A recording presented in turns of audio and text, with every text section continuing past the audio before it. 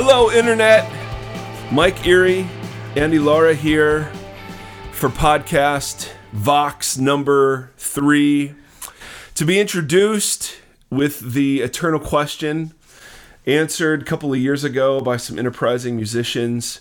What does the Vox say? Andy, what does the Vox say? What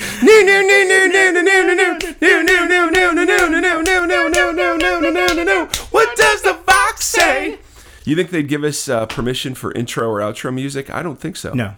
But you'll get it live right there. Write that now, before we get into questions from last week's episode and before we dive into this week's topic, Andy was just informing me about a couple of things. Number one, he let me know about something I'm going to be very interested in called a skinny mirror. Tell me about that. That's right. So this, if you guys get a chance to check out last episode of Shark Tank. What is Shark Tank? Shark Tank is the television show where they have a multitude of investors, about 5 guys, who invest in your ideas and your products. Nice. And it's real great products that already exist a lot of times, and they come in and say, well, we're trying to take it to the next level, so we need whatever $500,000 for 10% of our company, and they try to do a pitch, and it's incredibly entertaining. Wow. Yes. So skinny mirror. So last week, this great young lady introduced this thing called the skinny mirror. Yes. And it's exactly what it sounds like. That's it is what I'm a talking mirror about. that is altered slightly to actually make you look skinnier. And the purpose. So her, to her credits, the core and the heart of her attempt was to convince the sharks that it's intended to make people feel better. Yeah. I mean, just Robert. I'm sick of fat mirrors. I have enough of fat mirrors.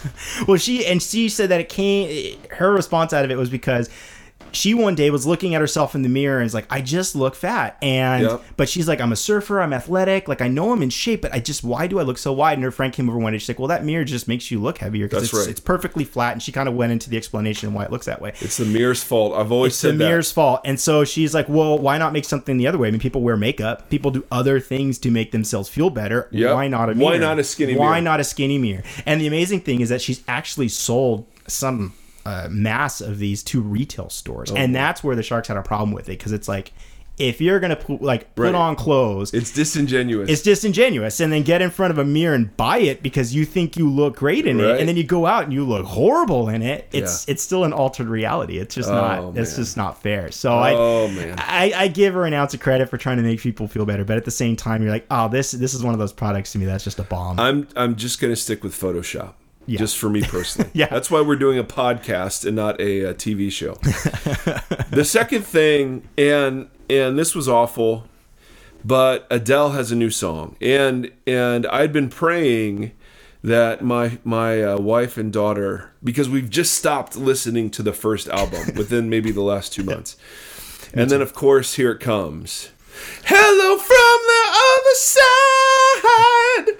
side. And it's awful.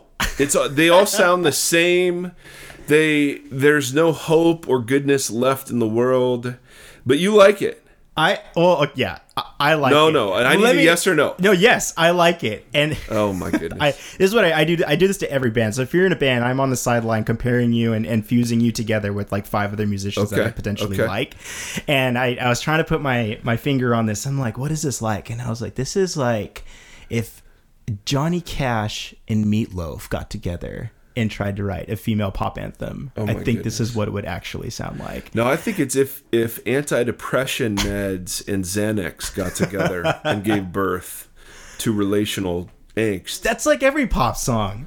I don't know. What about the song that's When My Face Melts When I'm With You? See, that's solid. There you go. That's solid. Right there. That's solid. My goodness. Anyhow, I watched the video last night just to make sure I got a good view on it. And you know what? More importantly, I'm happy that she came back after having her vocal surgery, because that's pretty rough to come out. And I think it's strong. I think it's a strong performance from her. Yep. And I'm most proud of the guy in the video using a flip phone. I think that's wonderfully anti-cultural and extremely progressive now at this state of the game. So if I'd have just hung on to my flip phone, I'd now be cool. Oh, absolutely. Okay. Yeah, that's. Is that how it works? That's how it works. Those are my 2 notes on the Adele video and their song. Oh my goodness. Well, we do tackle the tough cultural issues of the day. That's right. There's no question about that. Couple of things. First, if you want to connect on Twitter, I am at MikeERRE, and Facebook. I have a public page, and I have a little bit of room on my personal page, but same stuff, posted, I think, both places. And I want to let you know, I love the feedback. We found out this week that we'd broken the top 50 of all religion and spirituality podcasts in the country. Or is that in the world? It's in the U.S. Is that in the U.S.? It's in the U.S. Okay. Yeah. I'll take it. Yeah. And we were totally shocked by that. So thank you for listening and for agreeing and disagreeing. So when I get feedback from you on social media, I put it in one of three places. The first place, if it's agreeable feedback, I try to either like it or say thank you.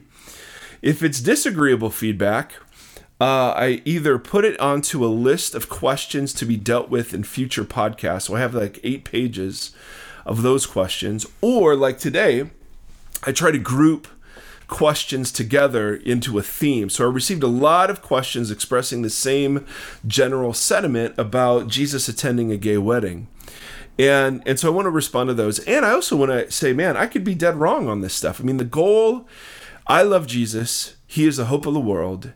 And I think Jesus confronts both the affirming side of LGBTQ conversations and the non-affirming side. And my fear is that either side will co-opt Jesus and not hear what I think he would speak to both sides. So if you hold the traditional view that marriage in God's economy is a covenant relationship, a monogamous relationship between one man and one woman, how, and this is so critical, how you hold that view is more important than that you hold that view. In other words, what you do with that view can either bring life or death to people. If you're shoving it, if you're slapping people around with it, I think you've missed Jesus, even though you think you're right. If you hold if you hold the affirming view, the view that says that it is possible to be Christian and follow Jesus and love Jesus, and to not only have same-sex orientation, but to be actively engaged in same-sex sexual activities, we also have to realize Jesus would have words and concepts and challenges for that way of thinking as well. And so we're just trying to say how the views are held, how they're expressed, and how they're kept in dialogue is unbelievably important. So obviously I'm addressing the non-affirming crowd a bunch by saying, hey, there's good news in the gay marriage ruling, because it forces us to take a look at some of our own double standards in my heart, in our church's heart, and our practices. I also do think that Jesus's scandalous table fellowship calls into question many non-affirming folks, their practices about hating the sin but loving the sinner, and that whole line of thought I just don't see in Jesus much. So I want to respond to some questions I got. Hi, Mike. I loved the blog, Why Gay Marriage is Good for the Church. I've been wondering about the very thing you talked about regarding why divorced people aren't questioned at the door of the church like gays are. I thought you did a good job calling attention to this cultural double standard. I wonder if you will be talking more about the role that repentance plays in the way the church welcomes those in process. Right or wrong, I stumble on the repentance issue. I mean that if I'm remarried and have repented and received God's mercy on my second marriage, can a gay person continue the lifestyle in the same way I can? Makes me uncomfortable, but I think it needs clarification among people like me. So great question. And we talked last week, of course, about the idea that Jesus' project was to call God's people to repentance. And that was the Pharisees' project too. But they went about it 2 totally different ways. One through separation and judgment, and one through association and mercy. But the point remained the same. He was still calling people to repentance. And that repentance looked different with different people. For one guy, it was sell your possessions, give to the poor, and follow me. But he didn't say that to everybody. Mm-hmm. He said that to that guy. So yes, we're gonna get to that. Another question.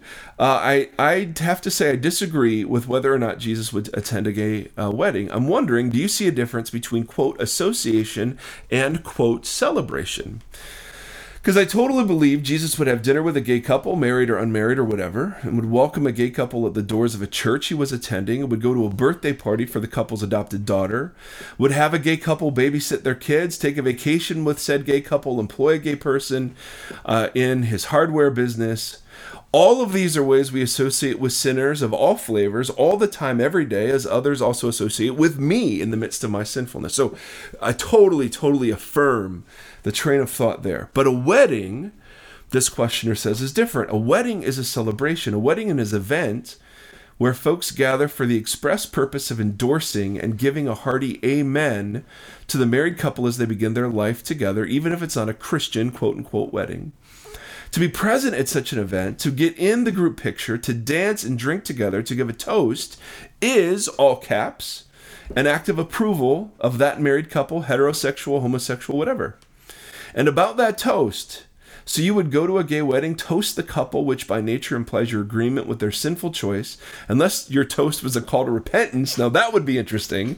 Engage in all that's celebratory about the event, and then at some point later, when the couple has been shown what you're willing to call grace, then at that point you bring in truth. Doesn't that seem disingenuous? Mm-hmm. Ooh, great question. Mm-hmm. And then this last one, this was part of a big dialogue on Facebook. He just said, well, I agree that it's accurate that Jesus ate with sinners. I think that wedding ceremonies, celebrations were and are different than dinners. So there was a great deal of question, and these are just summaries of many, many others. Hey, I get the association part, but it seems like going to a gay wedding would be a celebration beyond association. Now, I have some thoughts in response, and I love the feedback. It is precisely, point number one, it is precisely the fact that eating the banquets that Jesus attended were seen as celebrations of and condoning of the banquet attendees that you were dining with. It was precisely that part. Jesus didn't just get in trouble because he was associating with sinners, although that was sufficient. The nature of the banquets he attended in the ancient world gave them status like wedding celebrations. See, we don't have family dinners. We are fast food culture. We don't have banquets the way the ancients did. It is just simply false to say that these weren't celebrations. When Levi threw the banquet for the tax collectors and the sinners, this was it was public. So it wasn't held in a dining room, it was held outside. B, it was visible. Everybody would have known. The Pharisees, even questioning Jesus, would have walked by and could see what was happening. And C, it was utterly and absolutely seen as a celebration of the lifestyle of those people. In fact, and I'm just quoting a bunch of scholarship here, eating with others symbolized religious compatibility and spiritual unity. Okay, another historian puts it this way: Jesus's promiscuous table fellowship should commit us to a world where all human beings, regardless of race, gender, economic status, class, sexual orientation, or religious belief, have access to the goods of the earth bestowed on us by our Creator God. There is no avoiding the economic and political implications of genuine table fellowship. In other words, the objection that a wedding, our current wedding, is different from the banquet that Levi would have thrown because it is not just associating but celebrating is false. Jesus precisely was targeted with the idea that he was celebrating the sin of sinners by associating with them. And for proof, I turn to the Bible, which, we love. They have this great thing. Jesus is responding to his critics. His cousin Andy, John the Baptist. His cousin was not Andy. His cousin, Andy, was John the Baptist. And John the Baptist came living a very ascetic lifestyle. He was not eating, he was not drinking, he was out in the desert. Very monastic in our terms. Jesus shows up and he's going to parties.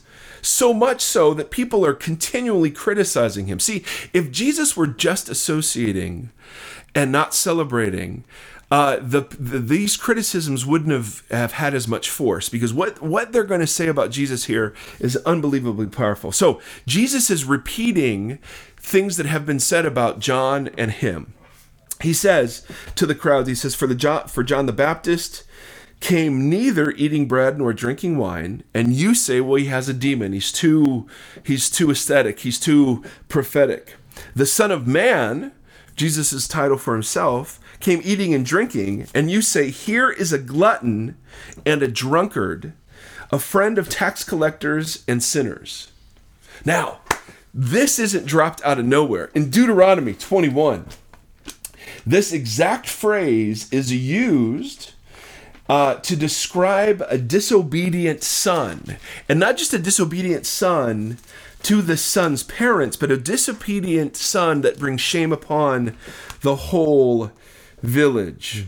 Now, and so this isn't a random critique, right? This is from Torah. This is law. And the punishment for being one of these was to be put to death. All right? So, if someone, Deuteronomy 21:18, if someone is a stubborn and rebellious son who does not obey his mother and father and will not listen to them when they discipline him, his father and mother shall take hold of him, bring him down to the elders at the gate of his town. They shall say to the elders, all right, so the parents are talking to the town elders, this son of ours is stubborn and rebellious. He will not obey us. He is a glutton and a drunkard. Then all the men of the town are to stone him to death. You must purge the evil from among you. All Israel will hear of it and be afraid. All right? Now, we don't know if this was ever carried out, because by Jesus' day, the things about putting people to death were rarely practiced. I mean, adultery and other things. We do have an attempt on Jesus' life when he's blaspheming according to his hometown, and they try to push him off a cliff after he gives his inaugural sermon, but that's a different kind of point.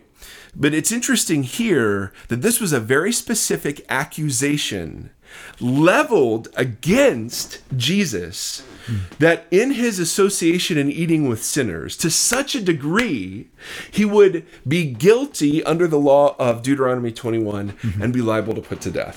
That wasn't because he was just hanging out with sinful people. Yeah. It was because he was attending banquets so frequently that he'd gotten a reputation as a reveler, as someone who was flaunting the Mosaic law, someone who was bringing dishonor to his family and his village. All right, so this was a huge critique. And then they tie it to the idea. So they say, and Jesus is just repeating what they're saying about him. Jesus says, all right, so John the Baptist shows up, and you say he's got a demon. I'm here eating and drinking, and you say, here's a glutton and a drunkard, a friend of tax collectors and sinners. Now, the word friend is really interesting, because in the ancient world, a friend was someone who shared your social status, your religious pedigree, like hung with like.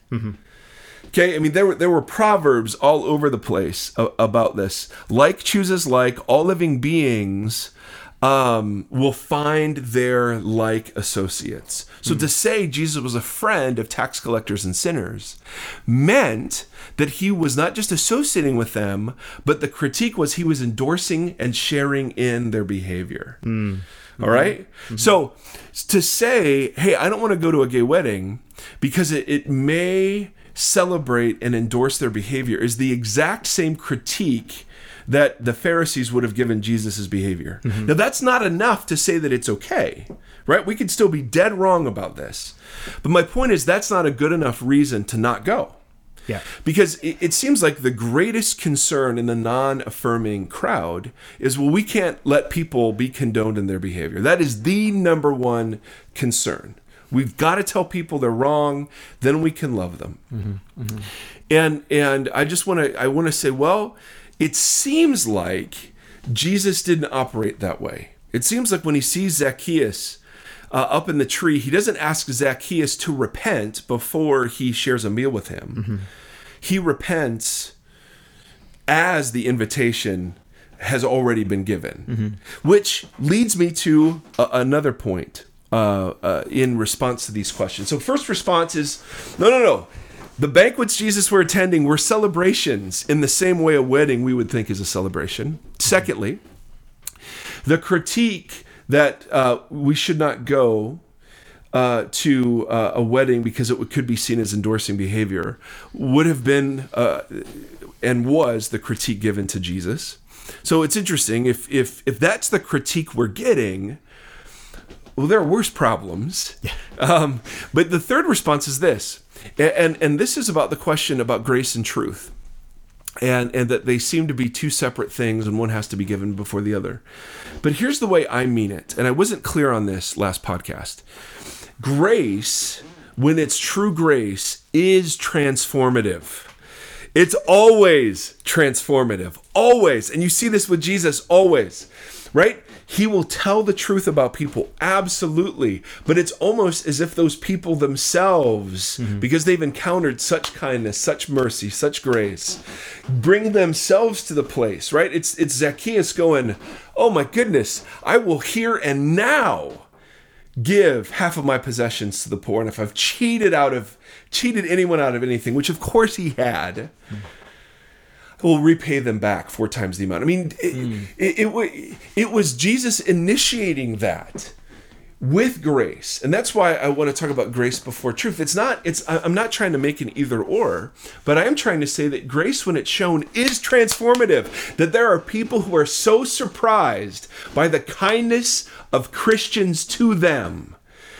The conversations you want to have will actually be had more productively, lovingly, graciously, and honestly once the relationship has been established that you're for them and you're with them, you're committed to them regardless of whether or not they change.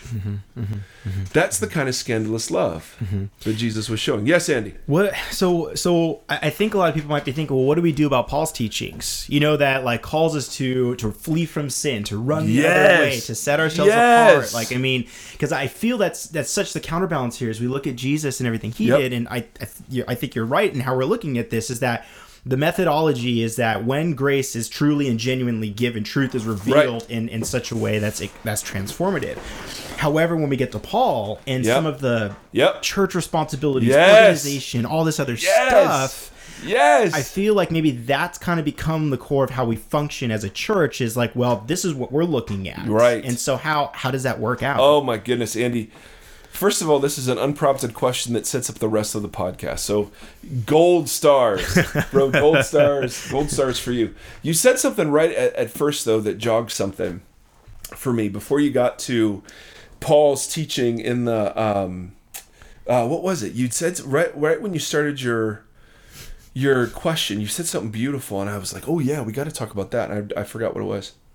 So say it again. Oh, before the show? No. Just now. When you were prefacing your question. Oh no. Okay, I said we're not going to rewind this. The methodology of grace before, I was mentioning kind of the method of grace before truth, not so much of like a standard we're looking at, but Jesus' behavior of it. Yes. How in genuine grace, truth is revealed. Right. And I think that's kind of what I said. No, we can listen to it. Better. It's so funny. No, you said something better. I said something better. Doggone it. All right, I don't remember what it was. Maybe it will come back to us in a Jesus kind of moment. Now, Paul's instructions about the communities of faith, it brings us to today's topic. But I don't want to leave grace as transformative first. So I want to circle around to that, because it was precisely Jesus' association at places where it could be seen that he, and we know he wasn't celebrating the sin,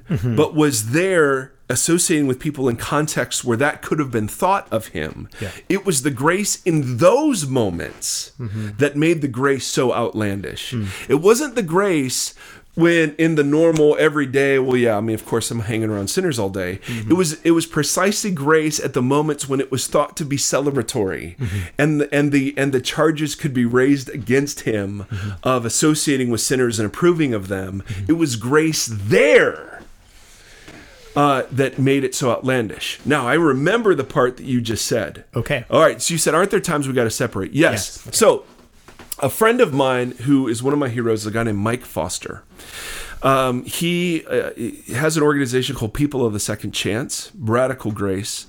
Before that, he was involved in starting something called XXX Church. Now, I have had a lifelong struggle with pornography. If you're listening with kids in the car, turn this off at this juncture. 3, 2, 1, turn it off. My dad, God bless him, was a divorcee and really had no idea how to handle, my burgeoning puberty. And so he bought a Playboy magazine and he handed it to me and he said, "This is what girls are like." And he said, "Leave it here, when you're done looking at it." And so for me, from my earliest moments, I've kind of been hot-wired to struggle that way. And that doesn't absolve me of any responsibility. I choose whether or not to give in to that. But it's always been there. Visual lust has always been something I've really struggled with. So I got a hold of XXX because it was one of the first versions of internet accountability software. Because thank the Lord, I was raised before internet porn was a thing. You had to get pornography, you had to walk into a store talking to some creepy old man behind like the 7-Eleven counter and actually say the words, "I'd like that." So that kept me away, thankfully.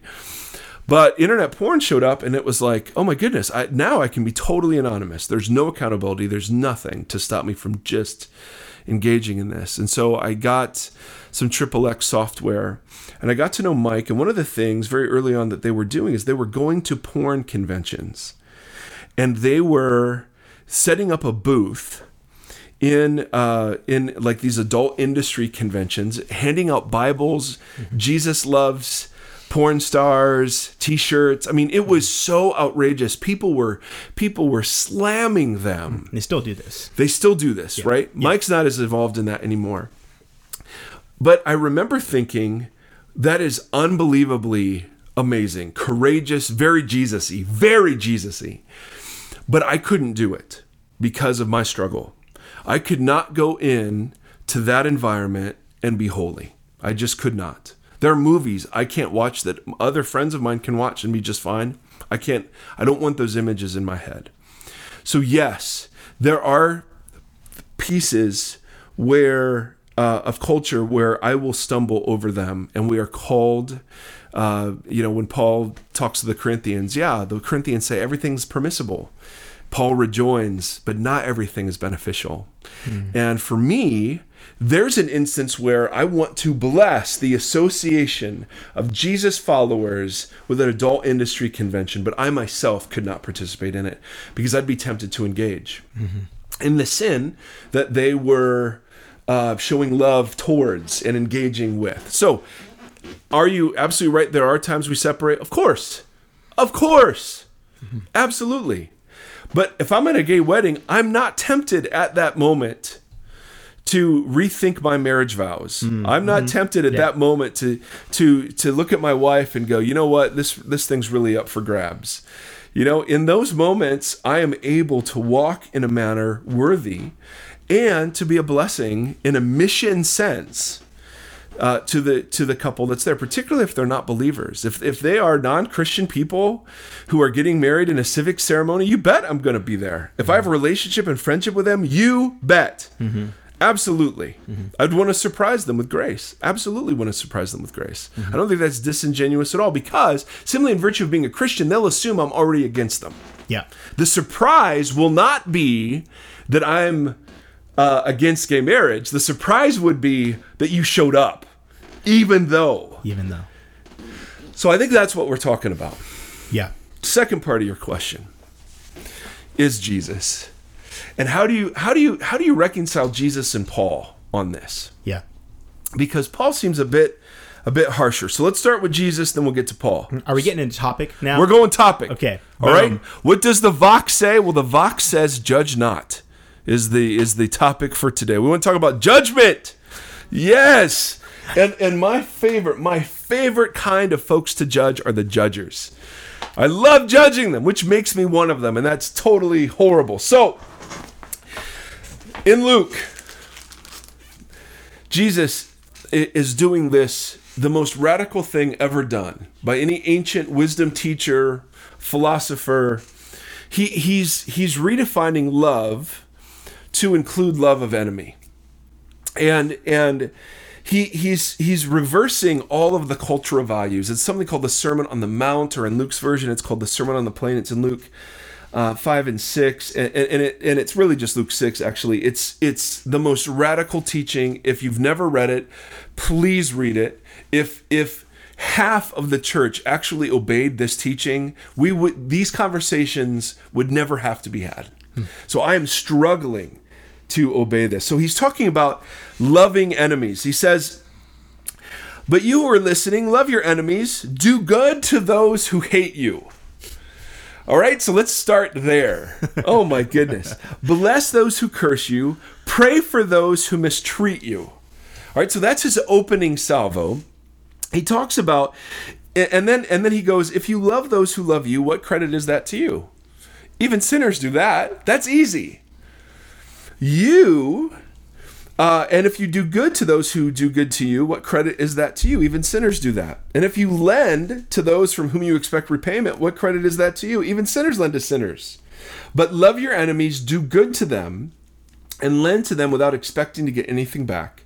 Then your reward will be great." And this is the key to the whole sermon right here. "And you will be children of the Most High, because he is kind to the ungrateful and the wicked. Be merciful just as your Father is merciful." Now, so many things going on here. And stop me, Andy, if it gets too sermony, all right? Stop me. But doggone it, this is incredible. Jesus is breaking the ancient law of reciprocity. So the rule that governed ancient relationships was reciprocity. I do something for you that puts you in my debt so that you'll do something for me. It was an honor and shame culture. And one of the ways you can manipulate honor and shame was by placing people in your debt, by being generous to them. Jesus is saying, no. Generosity, never be generous for the sake of putting someone else in their debt. Be generous because that's what God is like. Be children of the Most High. So the best compliment you could give a child is that they're like their father. So Jesus says, if you really want to embody God, be merciful as the Father is merciful. Now that's a change from the Pharisees' favorite verse, which was, "Be holy as I am holy." Now Jesus obviously affirms that, but he affirms it by adding, "Be merciful as my Father is merciful." Now we could spend days just on how radical that was. But then Jesus goes straight into judgment. And he's not, in my Bible, there's a paragraph break and a title, like he's talking about something new. He's not. He's saying, listen, be like God in mercy, but don't be like God in the one thing that God's allowed to do and you're not, namely judge. Right? That's right. And what was the temptation in the Garden of Eden? Well, it was to eat of the fruit of something called the knowledge of good and evil. To be able to render judgments is what that fruit represented. It's not just knowledge of evil, it was the knowledge of good and evil. And the first thing that happens after they eat the fruit is they begin to render judgments. They see they're naked and realize naked is bad. That's a judgment. They blame the serpent, and the man blames the woman, and they hide from God because now it's scary. That's a judgment. So the first thing they do is start rendering verdicts, right? So this goes back as far as humanly possible.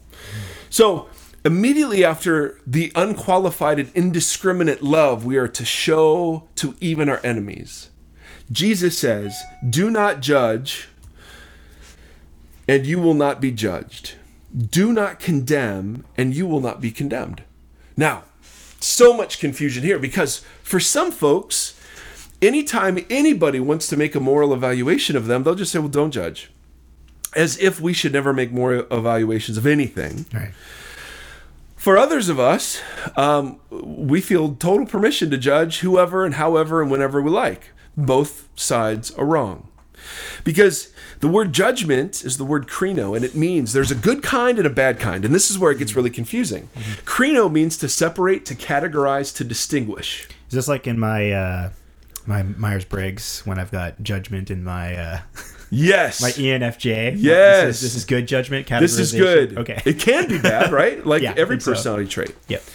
So krino in the Bible, there are times we're commanded to do it. And in this case, it's the negative version that we're commanded to avoid. So there's a good, the word krino means categorize, distinguish, to sift, to sort. The good krino is when you do that with behaviors, with actions, with words. The bad krino, the bad judgment, is when you do that with people. And the way we know that is Jesus is speaking here using parallelism. He says, "Do not judge, and you will not be judged. Do not condemn, and you will not be condemned." So the judgment he's condemning is the judgment that leads us to condemn others, and that is the judgment that goes from seeing someone's outside and rendering verdicts about their identity, their worth, their fitness as a parent, right? Their status as saved or unsaved, sheep or goats, good and bad, right? And this worthy of salvation, not worthy of salvation. See, the bad kind of judgment is the judgment that comes easy. This was the garden kind of judgment. It's the leap, the instantaneous, unconscious leap we make from seeing and hearing the crying baby on the plane to they're just bad parents. Mm-hmm. Or to go from seeing a homeless guy to, well, he's just lazy. Without knowing anything, the judgment we make is so disproportionate to the little amount of information we have that we're literally condemning people into categories and labels that we have no business using. So there is a good krino. We're going to talk about that in a second. But the bad krino, this bad judgment, Jesus speaks against it, and the New Testament speaks against it, and Paul speaks against it all over the place. Because one of the things you've got to realize is that, and there are reasons why this judgment is bad. First of all, according to Jesus, it boomerangs back on you. Whatever standard you're going to use on others is going to be applied to you. Holy crap. Oh, that terrifies me. Exactly. Because I'm such an ass with other people, and I'm like, wow. Secondly, Jesus goes on to say, why do you look at the speck of sawdust in your brother's eye? And this represents some sort of sinful attitude or action. Why do you look at the speck of dust in your brother's eye and pay no attention to the plank, the 2x4, the large beam in your own eye? Fence post. How can you say to your brother, let me take the speck out of your own eye, when you yourself fail to see the plank in yours? You hypocrite! First take the plank out of your own eye, and then you will see clearly to remove the speck of their brother. So why is judgment, the bad kind of judgment, outlawed by Jesus? 1, because it boomerangs on us. 2, because I'm to regard my sin as bigger than your sin. Now, I just do exactly the reverse. And I think the American church does that too. Right? Whatever sins we're going to condemn aren't the sins we're going to struggle with, that we ourselves struggle with. So you're never going to hear me preach on gluttony. Right? Because that's tiny. That's a tiny sin compared to the sins of everybody else. You're not going to hear me, preach a lot on hairlessness, because that's nothing.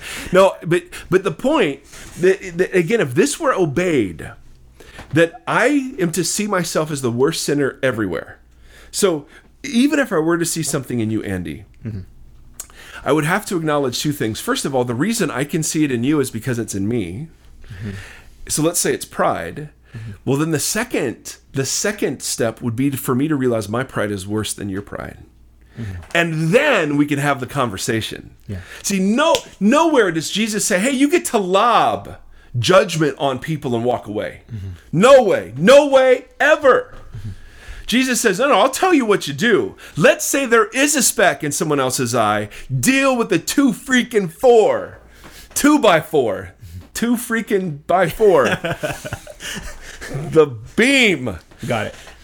Deal with your own eye first. Now think about how that changes all the social relationships dynamic of this conversation. Mm-hmm. Right? If I went to my gay brothers and sisters realizing I was the worst sinner in the room, and they show up realizing they're the worst sinner in the room, think about the different dialogue. But I can hear the critics right now. Oh, but the difference between the gay people is they don't think they're sinning, and we know we're sinning. Well, guess what you've just rendered? You've rendered precisely the judgment here that Jesus outlaws. Because the third reason Jesus outlaws this kind of judgment is we're all guilty. Yeah. So why do guilty people get to judge other guilty people? Right? But we do it. And remember, this is not the good kind of judgment. Is discernment between behaviors and attitudes and actions. I do this with my kids all the time, right? That's not helpful. That's not who we are. Yes. But what I never do with my kids is say, you're just beyond hope. You're beyond redemption. You're anathema. Yeah. Right? Never. Yeah. So Jesus outlaws this verdict thing that we do, and social media makes it worse. Oh, yeah. Can we and I'm sure this is not the wise thing to say, but can we just be done rendering verdicts about groups of people on Facebook? Can we just stop doing that? Oh my goodness. I'll write the internet and let them know. Yes. So this propensity to judge goes all the way back to the tree of the knowledge of good and evil. And the reason it's addressed here is because it kills mercy. How can you be merciful just as the Father is merciful if you're keeping a running narrative of who's worthy of mercy and who's not? Mm-hmm. Jesus says, be indiscriminate. If they don't think they're a sinner, love them anyway. If they think they're a sinner, love them anyway. If they're part of the gay agenda, love them anyway. If they're part of the anti-gay agenda, love them anyway. Right? Love them anyway. Any place, anytime, anybody, love them. Now, the response is, yeah, but love means sometimes telling them that what they're doing is wrong. Fair enough. We do that with kids, but let's talk about when that's okay. Because this is where Paul jumps into the conversation. Okay. And Paul says, yes, there are places where we kreno each other. All right? And there are ways in which we do it. But let's think about that for a second. First, he says, judgment, the good kind of kreno, is only to be done between believers. All right? Between people who claim to be covenant people. This is good judgment. This is the good judgment. Yeah. All right? So Jesus isn't saying there aren't times when there is a speck in someone else's eye and you have to help remove it. Great. But how do you do it? How do you do the good kind? Well, first, you're not condemning them because they have a speck. You're not categorizing them and labeling them and making assumptions about their motives just from watching their external behavior. Mm-hmm. You're not grouping them into a nameless class of people and condemning them all as liberals or conservatives or whatever. Mm-hmm. You're seeing them as a person, and you're seeing that the speck is a reflection of your plank. Mm-hmm. Well, that's huge. But the second thing, and this is where Paul chimes in, this kind of kreno, the good kind of, we'll call it discernment, okay, to differentiate it from judgment, which we'll use in the bad sense. The good kind of discernment is to be done first within the church, with each other. So Paul says it so clearly. There's sexual sin in the Corinthian church. And Paul's like, hey guys, aren't you going to deal with this? Don't you know? What business is it of mine to judge those outside the church? Mm-hmm. Don't you know where to judge those inside? Mm-hmm. So for me, go. Can we clarify in the church? Because I think maybe that's part of the I'm conversation. going there. Okay. I'm going. Okay. You're on fire. By the way, I had no idea what we were talking about today, just for the record. You're that good. Andy Laurie. Am I getting too preachy yet? No, we're sitting on a nice bulk rich of information. I'm sure this one's going to go on repeat. It's like fiber. It's like fiber. It's rich. You know, it's we can talk Adele again if you want to. No, that's fine. That's not fiber. That is awful. But that's broccoli is what that is.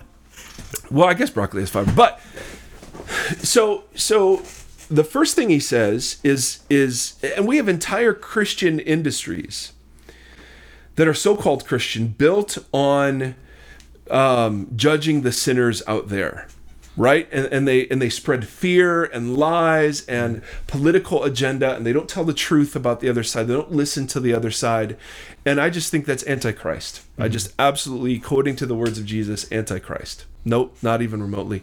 Paul says, and so here's how I play it. Expect Christians to act like Christians, and let's expect non-Christians to act like non-Christians. How about that?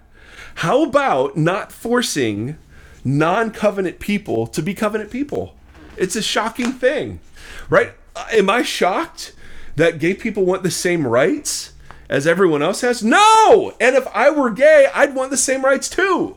So I didn't vote or in any way oppose legislation that would give them the same civic rights. Right? If the state wants to recognize that, great. Great. They should have the same rights. I have no problem with getting the same rights. Because who am I to creano the world, right? Right. Now, that doesn't mean, of course, we can't say that murder is wrong, and we can't say that there are things in culture that are wrong. Of course we do that. Mm-hmm. But usually that's all we're doing. We're never doing the creano inside. So the first place, and Peter says this, he says, judgment begins with the house of God. When you come into relationship with God, yes, you are under grace. Yes, there is no condemnation, but you're shown grace precisely so that you demonstrate new life. Mm-hmm.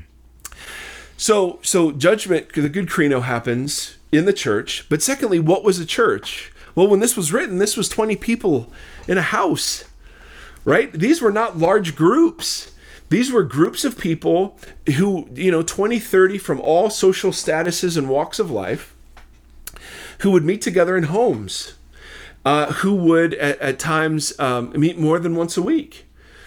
But they were on the inside of each other's lives. And that's when good creano happens. See, creano, I have people who assume motives and who assign categories all the time because I say something and either I don't say it clearly or I'm dead wrong or whatever. And so I get emails all the time from folks who are critical, who are angry, who are whatever. And I try to be the kind of guy who listens to everything and says, okay, God, is this for me? Is this something here? But I have a crew of people that are much closer to me. A couple of guys I meet with every week, a guy who watches my internet activity, my sweet wife, my kids.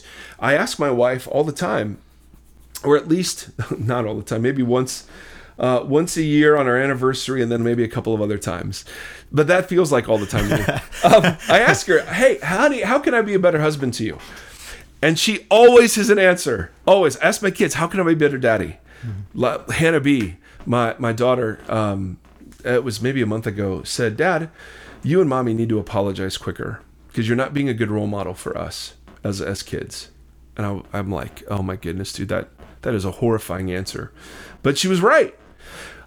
When those guys that are close to me and those people that are the inside of my life, when they say, hey, Mike, there's something going on with you, that carries so much power as opposed to just the random email that's trying to creano me from afar. Now, they may be right, but I'll receive creano, I'll receive discernment from folks that are close. So think of a group of people, think of a small group who've met together for 2 years. And they've seen the ups and the downs. They've seen have fights with their spouses. They've seen their kids go crazy, right? They're on the inside of each other's lives. Well, that's where creano happens. Mm-hmm. So where does creano happen? It's in the church. What's the context for discernment? These intimate relationships. And then thirdly, how do you do it? Well, Paul says, and he's echoing Jesus here, you should restore each other gently if one of you is caught in a sin. Why? So that you might restore him, right? So my point is, okay, we spend a lot of time creanoing the gay community, and they receive our creano as anti-love because our creanoing is not associated with anything. It's not associated with listening. It's not associated with kindness. It's not associated with caring for things they care about, for fighting for rights that in a pluralistic society they should have, for funding and AIDS research, for all of those sorts of things. So our creanoing comes across as anti-loving. We justify that anti-love stance by saying, well, love means we tell the truth. And so, and part of that is right. But what it's neglecting is the whole mountain of stuff you do as you're trying to be truthful. Because the truth is your sin is worse than their sin. If you're a disciple of Jesus, the truth is it's the body of believers that should be creanoing each other, and then only gently, and then only as fellow strugglers. See, if we were all engaging in that kind of creano, maybe the world would be interested in hearing what we have to say. But precisely because we've not done this, because we expect non-Christians to act like Christians, and we're okay with Christians acting like non-Christians, because our house is so messy, we have zero moral authority to speak into cultural issues. Boom. Boom. What do you think of that, Andy? How about that as an answer to your question? Yeah, that answers the question. That starts the conversation. It starts, and that's I think that's the thing I'm learning about podcasting that is so limiting, and it's the same. And it's the reason why your feedback in social media is so important. I read every single thing, is because I will get done with this and think of 1,000 other things I should have said, or this thing I shouldn't have said.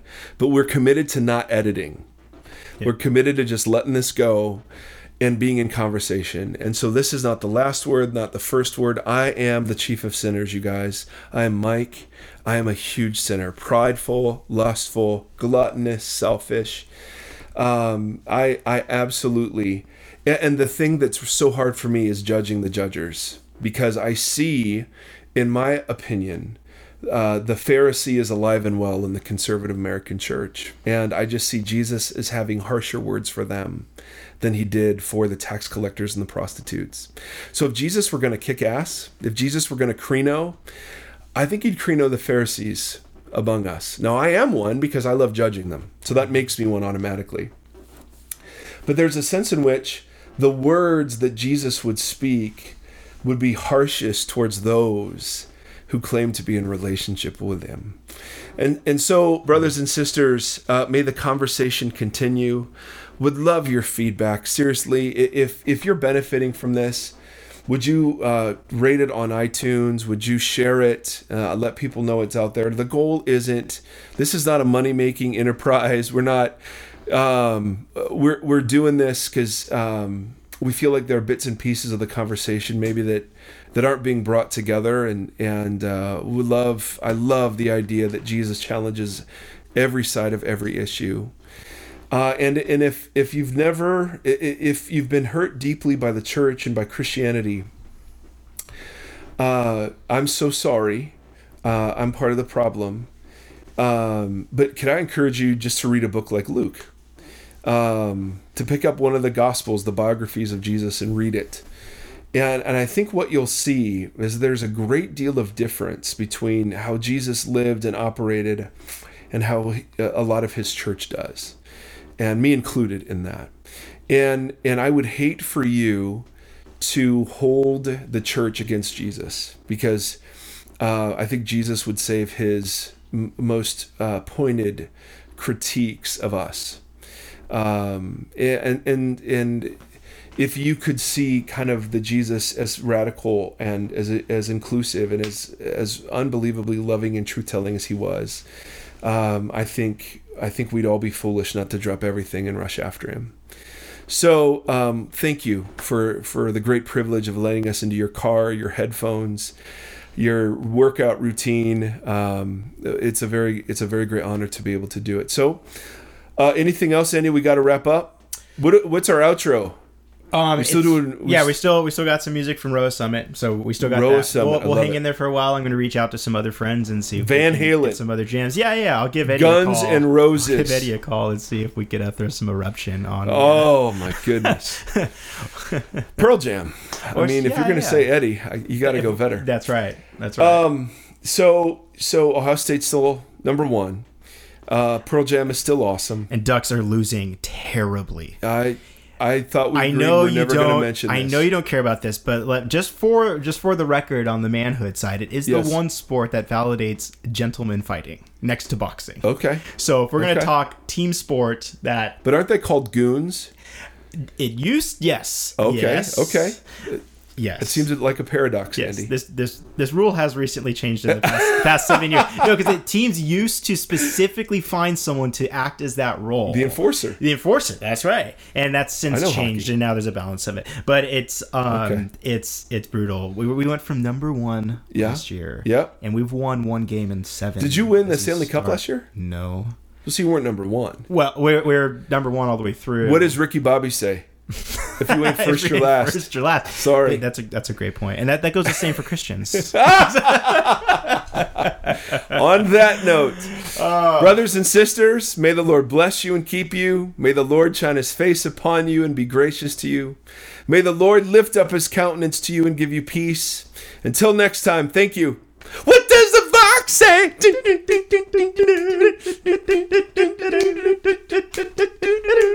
What does the Vox say? Turn it off.